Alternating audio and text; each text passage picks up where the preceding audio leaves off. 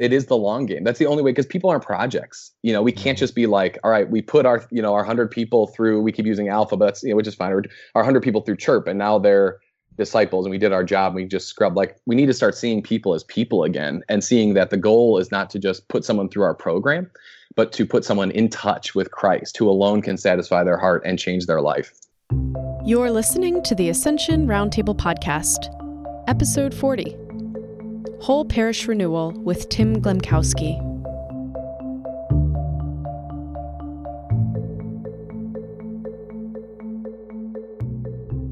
What happens when one young man decides to pursue the heights of holiness and sets out to bring entire parishes along with him on the journey? Find out in today's episode with Tim Glemkowski, founder of L'Alto Catholic Institute. Stay tuned to hear how Tim has helped several parishes be transformed into dynamic communities of missionary disciples.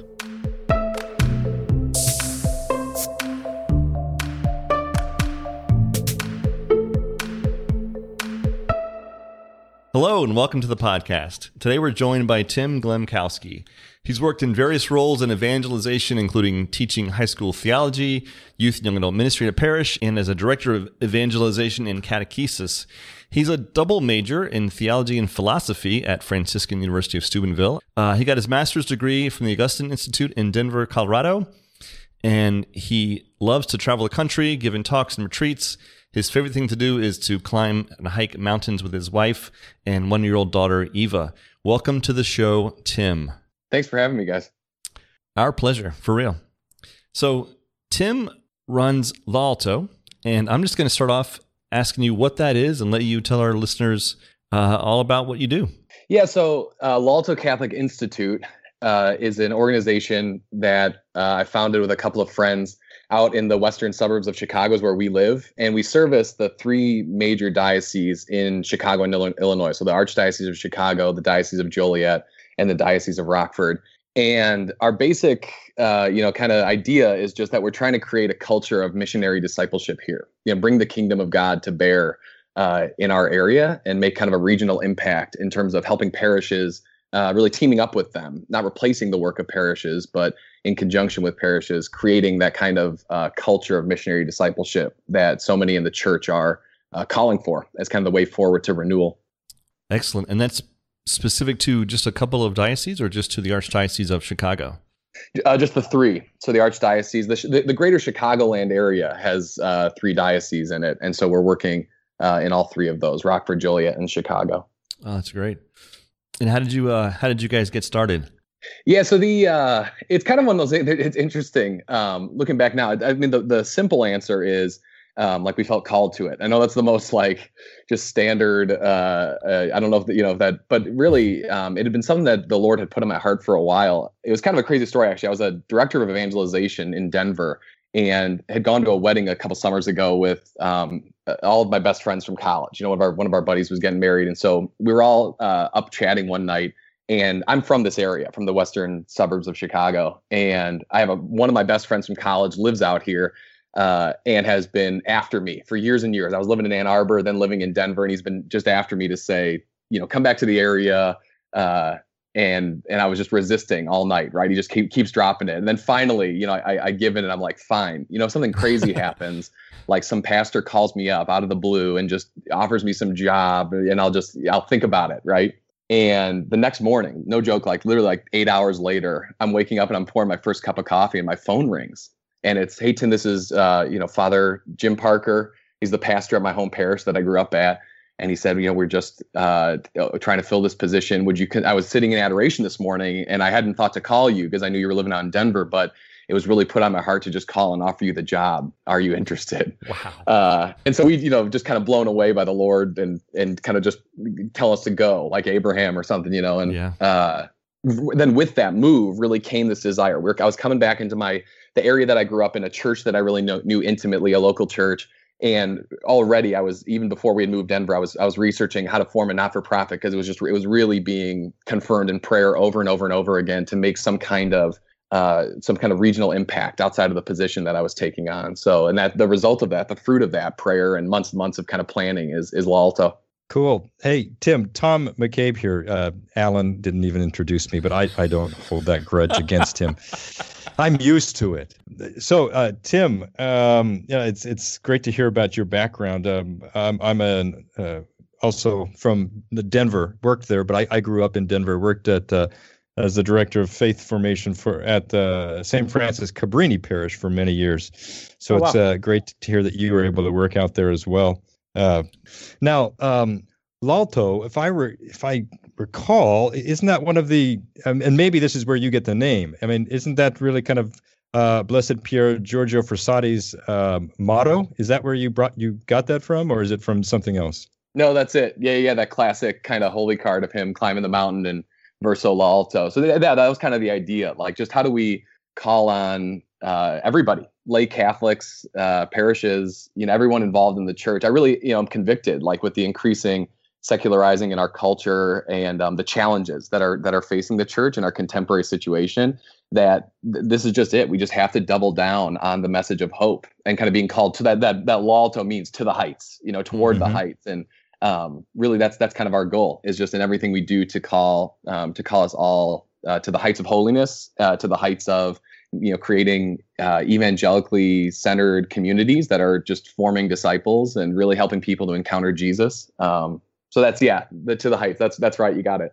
And that's always inspired me, about, we've got to, keep heaven focused, and, the world's pulling us down, but let's stay focused. So I just think it's just a great title for you guys, a great name, and it just focuses you guys on what you're endeavoring to do. Yeah, you bet. So let me ask this. Have you found, if you're focused in this tight area of these three dioceses, does that help you to focus and shore up what your model and what you're endeavoring to do, or would you prefer to be going across the country in a broader way right now? Yeah, so we're a fairly recent organization. We've only been founded in the last year or so, and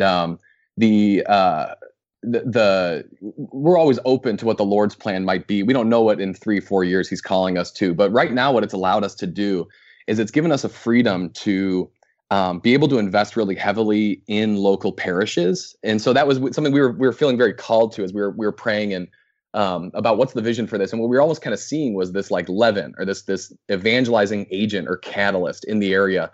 And it does. It allows me to, we're working with 2 parishes right now, and something we call our parish partnership, which is kind of one of our key initiatives, this like consulting piece where we go into parishes and work with them for 9 months to help set them a vision for creating this culture of missionary discipleship in the parish.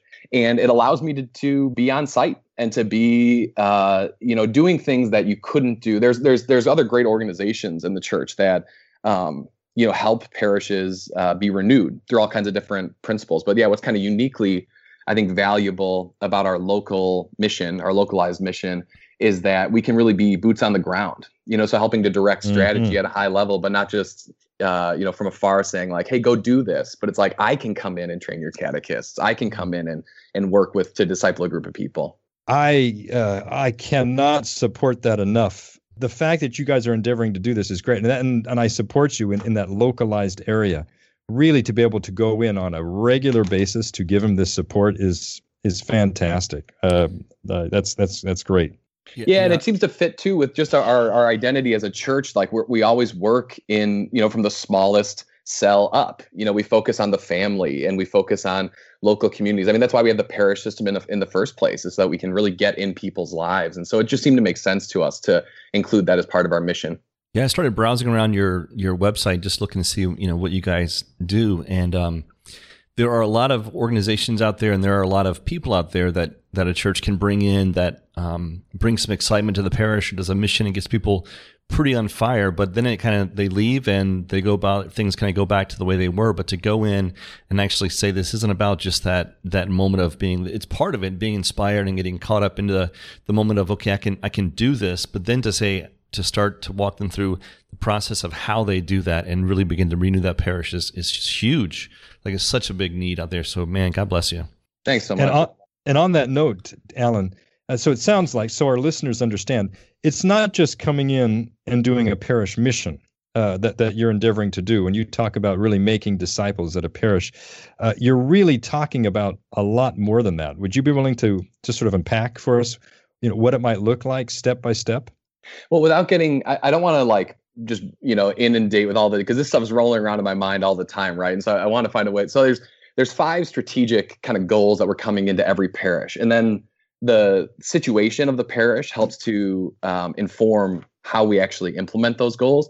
But the overarching idea is that sometimes parishes are too complicated. Like sometimes when we want to go about the process of renewal, we just start adding program after program after program and just like burning out the people who are already involved. And so the idea is to simplify and clarify a process within the parish. First, a vision. So that's our first strategic goal, a vision for discipleship at every level of the parish. Then 2, a clear understanding of how that vision is actually accomplished. And so we like a focuses model of win, build, send. So how does a parish win people to Jesus, build them into disciples, and send them on mission? And are those ways that the church accomplishes those missions clearly articulated so that everybody in the pew knows this is how, if I have somebody that they're not involved in the faith right now, how do I want them to come meet Jesus? Well, at this parish, here's how we help people encounter Christ. And everyone knows that. And then we build a clear leadership structure that's going to sustain the effort when we go, because we're very clear with our partners up front. Like at the end of our 9-month partnership, you're not going to be at the destination that we're trying to get to. In a certain sense, like being a disciple-oriented parish means you're always kind of developing and never quite at the destination, because there's always more growth opportunity. But really, I think a cultural transformation is a process of 5, plus years. And so we're just trying to launch them. The most energy is expended in a rocket launch up front, right? And we're trying to launch them in the right direction. And so that leadership structure will sustain that going forward. And then the last 2, we really do consulting with each of the individual ministries and major areas of formation within the parish to make sure they're aligned with that mission. And then we start a process of actually person-to-person discipleship too, because I'm very convicted that that's like the way forward, is that if every Catholic took seriously their identity as a missionary disciple, and it wasn't just a programmatic mentality where it's like, well, the parish is doing my job for me. But if we can form a core group of maybe 8 to 12 individuals, we can really start this process of being a missionary to their own parish by building relationships with people and community and Bible studies and really discipling people actively. That would be probably the best thing we could do. So those are kind of our 5 goals going into every parish. So this is a kind of a silly question, but how do people, I'm assuming you don't go to parishes and say, so I noticed your attendance was down and your tithing was off, so I can come in and help you guys, reboot this. How do people hear about you, and how do they approach you? And what is the, typically, is it the pastor, or is it somebody else in the parish that kind of comes to you and says, can you help us out? Or do you need the pastor? I guess you're going to have the pastor's commitment and approval going in first, and want him to approach you to bring in your organization to help them get things started. Is that accurate? Yeah, I'm actually pretty big on that. Like that's I've approached like 1 or 2 parishes where I know the culture there in the parish, and we've kind of talked about. I've kind of thrown out the idea of, hey, this is something we're thinking, that we could do. Like, maybe is it of interest to you? Because but we really need to see that, especially that the pastor's on board right away. And so that's sometimes where people coming to us can really help to, like, that desire has to be there, because we're going to recommend an emphasis like that's going to be really the core of what the parish is doing going forward. And so if the pastor's not on board, then it's something I've learned even just working in parishes is it's just not going to happen. Like you can do some good work and there can be some good fruit, but it has to be, and that's part of the spiritual authority of the role of like father in the parish, is that's it's coming from the top. And so for the most part, we've been blessed to have some cool opportunities where the diocesan offices in a couple of the dioceses have gotten excited about our initiative and been able to pair us with people that they think are excited and ready. And then some other cool opportunities like at some of the priest convocations and other things to share our mission. So yeah, it's all just getting that message in front of pastors and then trying to discern together whether we're being called to work together. You talked about helping them establish a vision, Tim. And you spoke about the win, build, send, and helping them identify their vision. Do you find that that parishes will have different visions, or do you find that all of it typically falls into a set system of vision? Yeah, it's a good question. I don't know. Maybe this would be one of the areas maybe where I would be. Some people might disagree with me a little bit, but I think just even like reading the GDC and other documents from the church surrounding mission, like I find a very clear emphasis on how a disciple's made, which is pre-evangelization, evangelization, catechesis or discipleship, and then apostolate. And so it's hard for me to get out of maybe that's just kind of the way my own brain works, but it's hard for me to see if that's how an individual soul is ushered into this full Christian maturity. It's hard for me to see a parish breaking too far outside of that mold in their ministerial efforts. Now, what that looks like, the trappings of that, how that happens, and then even how they articulate it, that I feel like could be all kinds of different things. But those key elements, I think, are just like drawing from the wisdom of the church, and really just even how an individual soul comes to a full relation. I mean, this is from the parables, the weeds and the wheat, and the sower and the seed. All the things we're seeing there are like that. Those words are just drawing out how a soul comes to relationship with Christ. Oh, Tim, I'm glad you articulated it that way, because that's what the church has entrusted to us. You talked about the GDC. In case our listeners don't know what you're talking about, what Tim is talking about is the General Directory for Catechesis, okay, which is really the directory that the bishops have given us that instructs us in how we are to catechize, how we are to form people, and even parish life in general. So that's great. That's great that's what you're really endeavoring to bring people to the age-old process that the church has given us for making disciples, for invigorating parish life. So that's great. Yeah. What would you say are some of the biggest challenges that you might have when starting this process? I think I would say that the number one, because for the most part, if we're working with a parish, like there's some desire to see some kind of cultural change or impact, right? So it's not like we're coming in and meeting with a ton of resistance to what we're presenting right away, because they've brought us in. But one of the hard things I think I have a hard time sometimes, what I mentioned is kind of a programmatic mentality before. And like, I know my wife and I really see our marriage and our vocation as lay people this way. Like, we are supposed to invite people into our home, and we're supposed to be just kind of like letting the normal course of our life involve this element of bringing people to a relationship with Jesus and the church. And so sometimes casting that vision for people in the pews, for like the lay people that we are working with, can be challenging, where we're trying to break out of, what does it take for me in my life? And I think it's like sometimes it's a confidence thing. Like, I think sometimes people just really, they think of that idea of going out and evangelizing without the support of the parish. And that's just a real scary concept.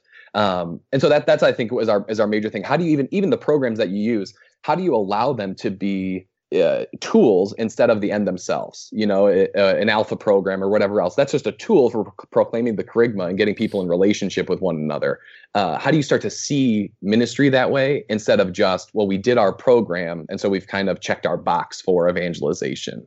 I think a lot of people might be scared too, that to invite somebody in their home, they think their home has to be perfect or at a certain standard, and the kids are all behaved and have a certain number of icons and pictures and stuff, and that's not the case. I think that if we're effective at all, I say we as our family are effective at all, it's because our lives are so messy, and people come in the house and they're like, wow, there's like toys everywhere, and the kids are yelling and screaming, and the dog's jumping on me, and this is obnoxious, and it's like this is just real life. This is how we live, and you can still love each other and still try and disciple one another through all that messiness of the daily life of family.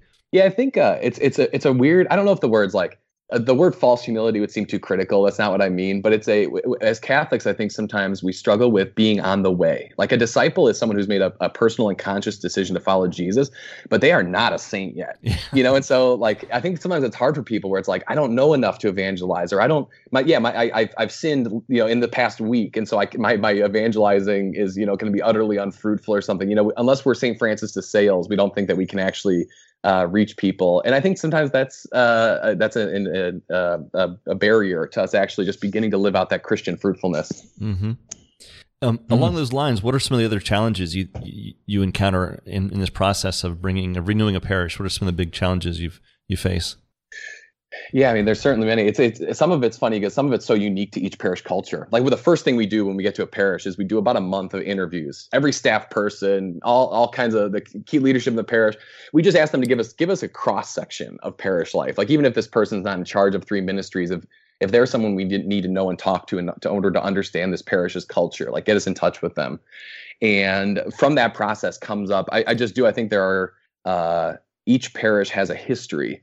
And so often a parish's history, maybe this parish was really vibrant back in like the 90s, and now it's struggled to, maintain that vibrancy. Or maybe this parish, so, whatever the history is, can often be a real deep thing, not to overcome, but to include in your process of evangelization.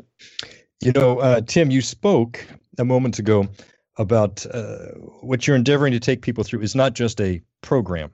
And I think anybody who's trying to go in there and be a catalyst for renewal, you'll face this. And I think we can all fall into this. I can fall into it as a parent. I can fall into it as a worker, whatever. Okay, just give me the quick fix, right? And I can envision people that you may work with, parishes like, okay, yeah, give me Alpha, yeah, give me Chirp, okay, give me this, video program, give me whatever it is. Video streaming, whatever it is, and that's going to fix the problem. Okay, I've done evangelization now. I've done catechesis, whatever it is, because I would think that's one of the problems you probably face, that they know they need help, but they're looking for a quick fix. And what you're really talking about is a huge, almost a culture shift, right? Almost a paradigm shift in saying, no, we really need to go back and rethink everything that you're endeavoring to do. Would that be accurate?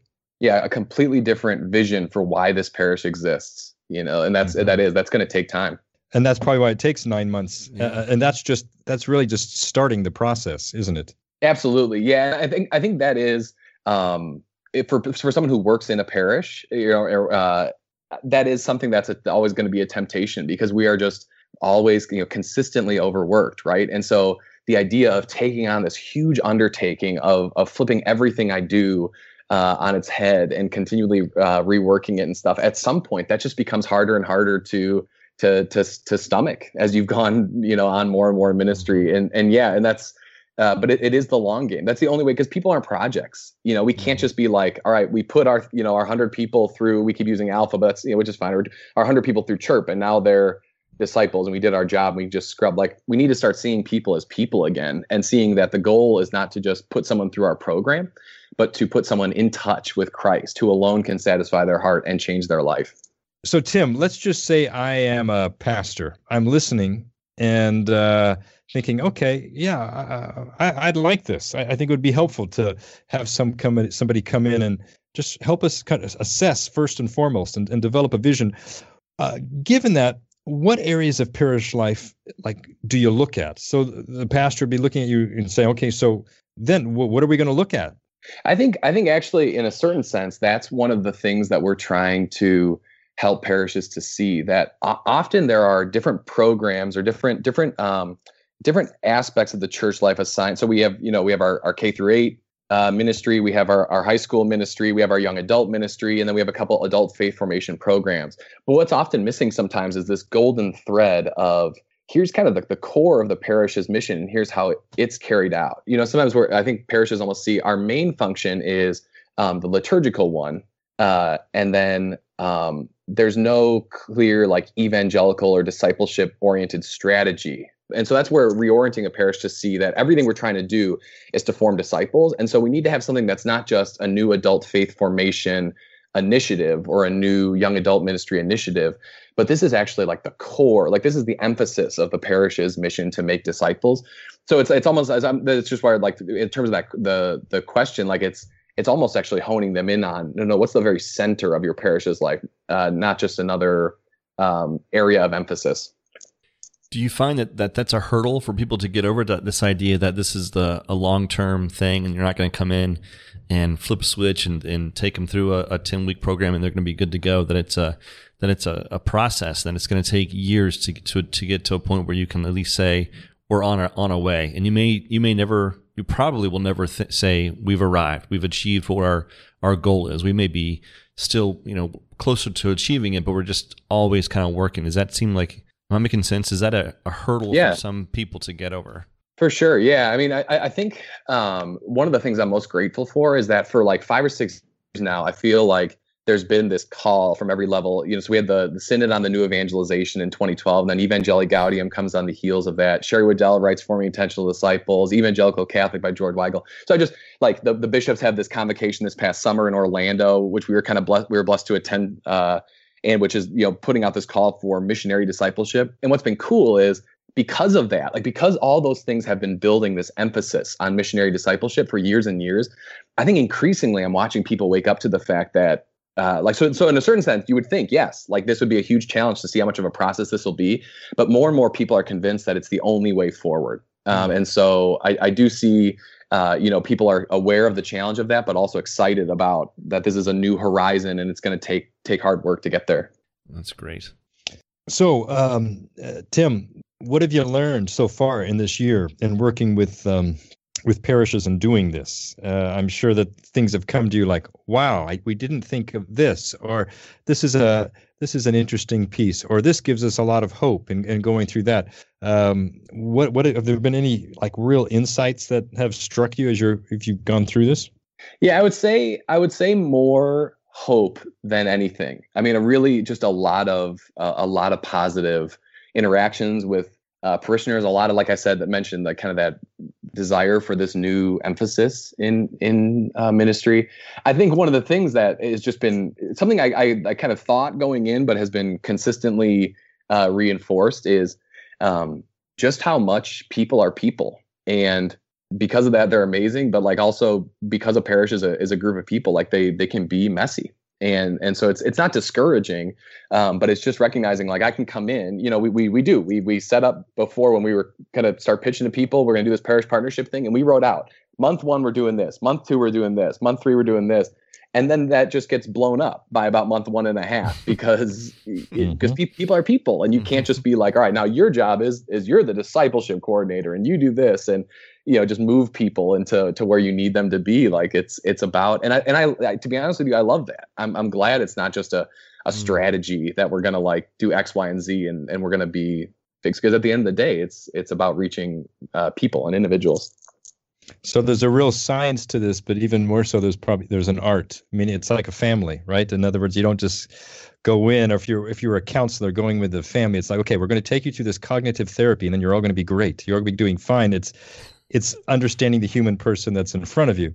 Here, you're understanding the family of God that's before you at a parish, what their needs are, what their hurts are, the internal conflicts, all of those, the political aspect of any parish life, and realizing, these are the things that may very well be hampering us from experiencing greater renewal in the parish, and loving them enough to accompany them and walk through this process with them. I like that you said that. It isn't like, okay, we've got our agenda, boom, boom, boom, boom. And then all of a sudden you get into it and you realize, wow, they have real issues, real problems. And we need to address these if we're going to, assist them in bringing about, greater renewal in the parish. Yeah, well said. I love that. It's an art, not a science. Can I steal that from you? The name is Tom. No.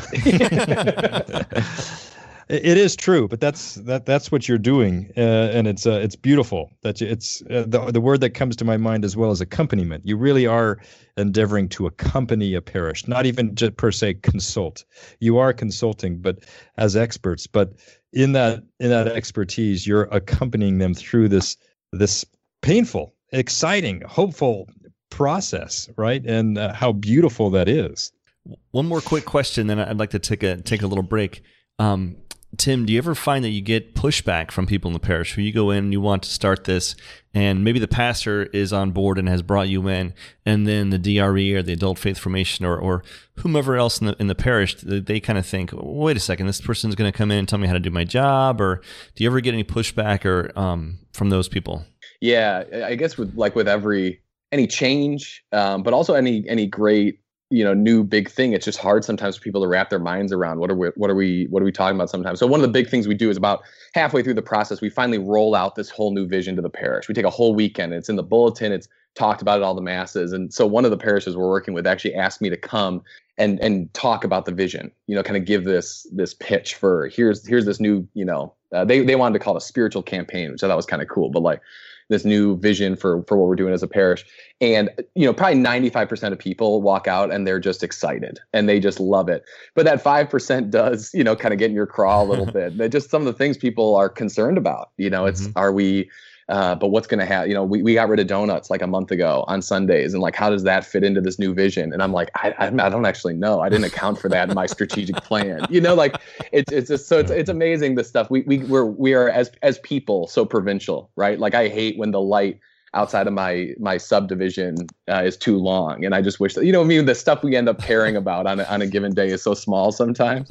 And so that, the things like that'll happen or more legitimate concerns, like one person walked up to me and said, where does youth ministry fit in your initiative? Because I don't think our youth ministry is where it should be right now. And to be honest with you, it wasn't a part of what we were talking about. It wasn't a part of what we had accommodated in our plan. And so something we had to go back and look at. And, but for the most part, I would say there's just genuine excitement.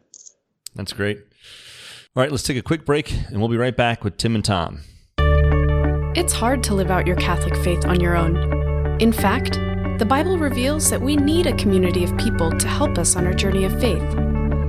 If you're interested in finding that community by joining or starting a small group study, visit ascensionpress.com and sign up for a free Ascension account. With your account, you'll get all the tools you need to start walking with others towards Christ. All right, and we're back with Tim Glemkowski and the ever faithful, handsome, indubitably quick-witted Tom McCabe. I don't know. Oh, stop. I'm not sure where that came from. So, Tim, we just wanted to ask you a couple more questions. Most of these pretty light. But I'm really curious, and I think our listeners are curious because we all struggle with this in every aspect of our life, but especially if you're working for the church, you're trying to balance your family life and ministry life because ministry happens after normal 9-to-5 work hours a lot of times. And so how do you balance family life and ministry life, both for you and what do you coach other people? Yeah, I think there's a couple of like tools that for us, maybe a couple of simple things. I'm probably not the pro at it. Like my wife would probably laugh that you're asking me that question, because I think it's just a struggle for everybody. And my wife works part-time too as a nurse and stuff. So we're just kind of constantly juggling. I think, part of it has been getting comfortable with that our schedule looks a little bit differently and just not getting so attached to it has to look this way in order for us to feel peaceful or like our life is flourishing. I think the two big practicals I would say is the first has been we merged all of our Google calendars into one calendar. And so everything's just on because it would be amazing how many things I'd throw a meeting for Lalto on a Google calendar, but then my wife didn't know about it, so she's trying to schedule a doctor's appointment at the same time. And now who's going to watch Eva? You know what I mean? So just putting that all on one calendar, so we all see it all in the same place. It makes for a very stressful looking calendar, but it really saves us from a lot of unfortunate incidents.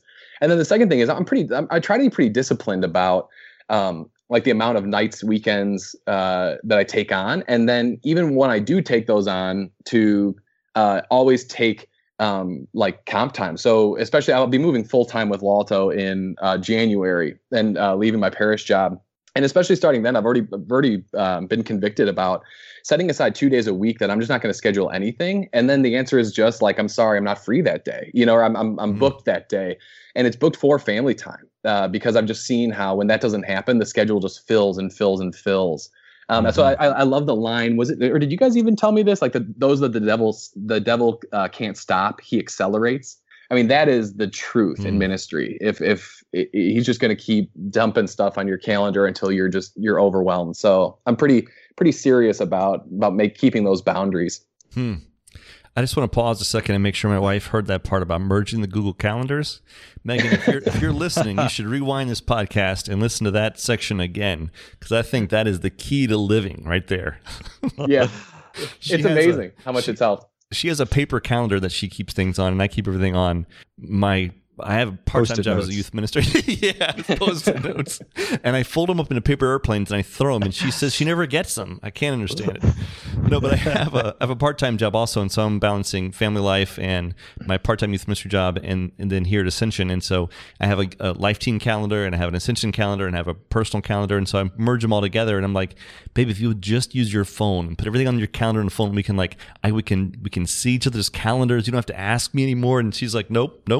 I like it written down. She's got all this calendar on the inside of one of the cabinets in our kitchen. So she writes it all down in there inside the calendar. I'll pray for that breakthrough for her. Yeah, it's a life changer. I appreciate that. That's hilarious. Oh, that's funny. Well, as a catechist, I think a good question for us to ask you: what resources do you are your mainstays? Things that you like, or whether it's a book or prayers, whatever it is. What are a couple of your mainstays that you always go back to? A huge resource for me has been Facebook groups. So there are a lot of really good ministry Facebook groups out there now. Like for creatives, there's a Catholic Creatives Facebook group. There's a Forming Intentional Disciples forum. There's a Catholic Youth Ministry discussion forum that's run by Project YM.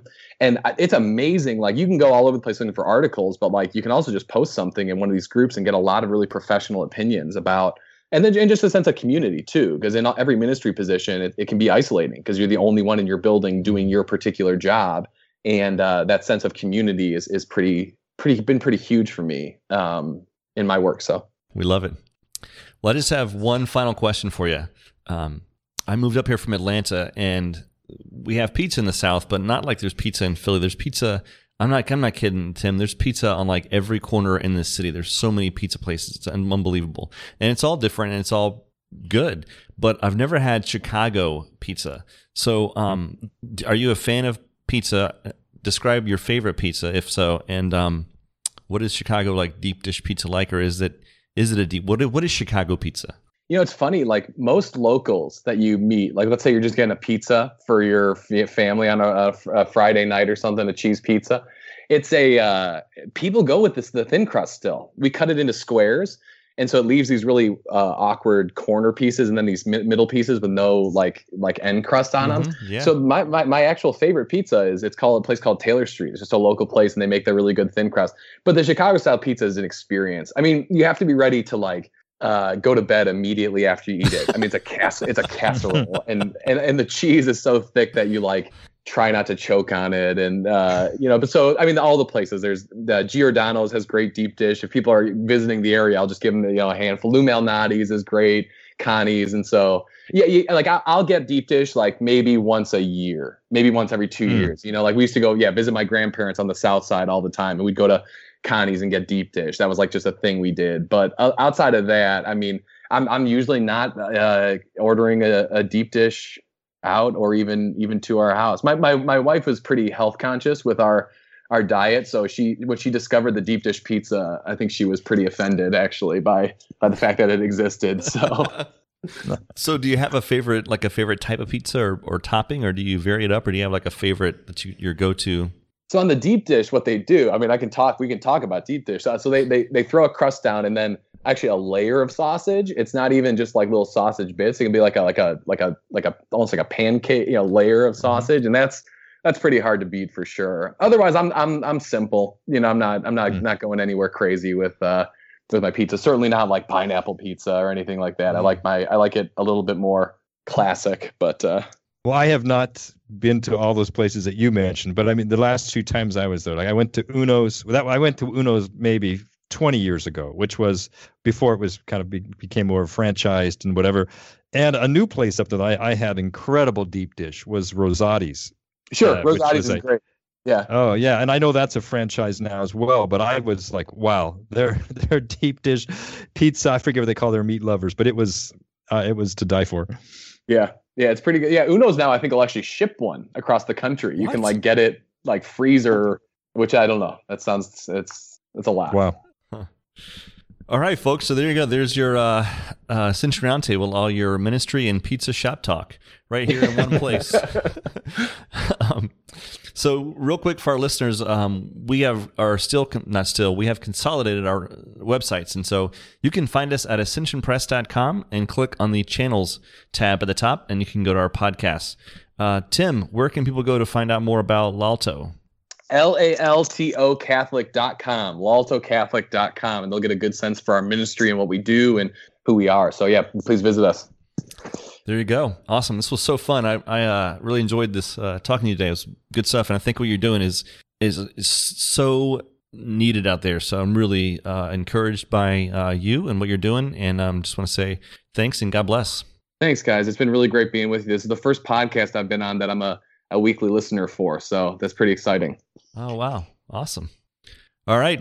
Tom, always a pleasure. Sorry I omitted you from the top of the show. It was totally my bad. Alan, I'm used to it. So, let's not open that wound right now, but we can talk about that later. It's always a joy, Alan. Always fun. All right. You guys take care. God bless you, and we'll see you next time. Peace.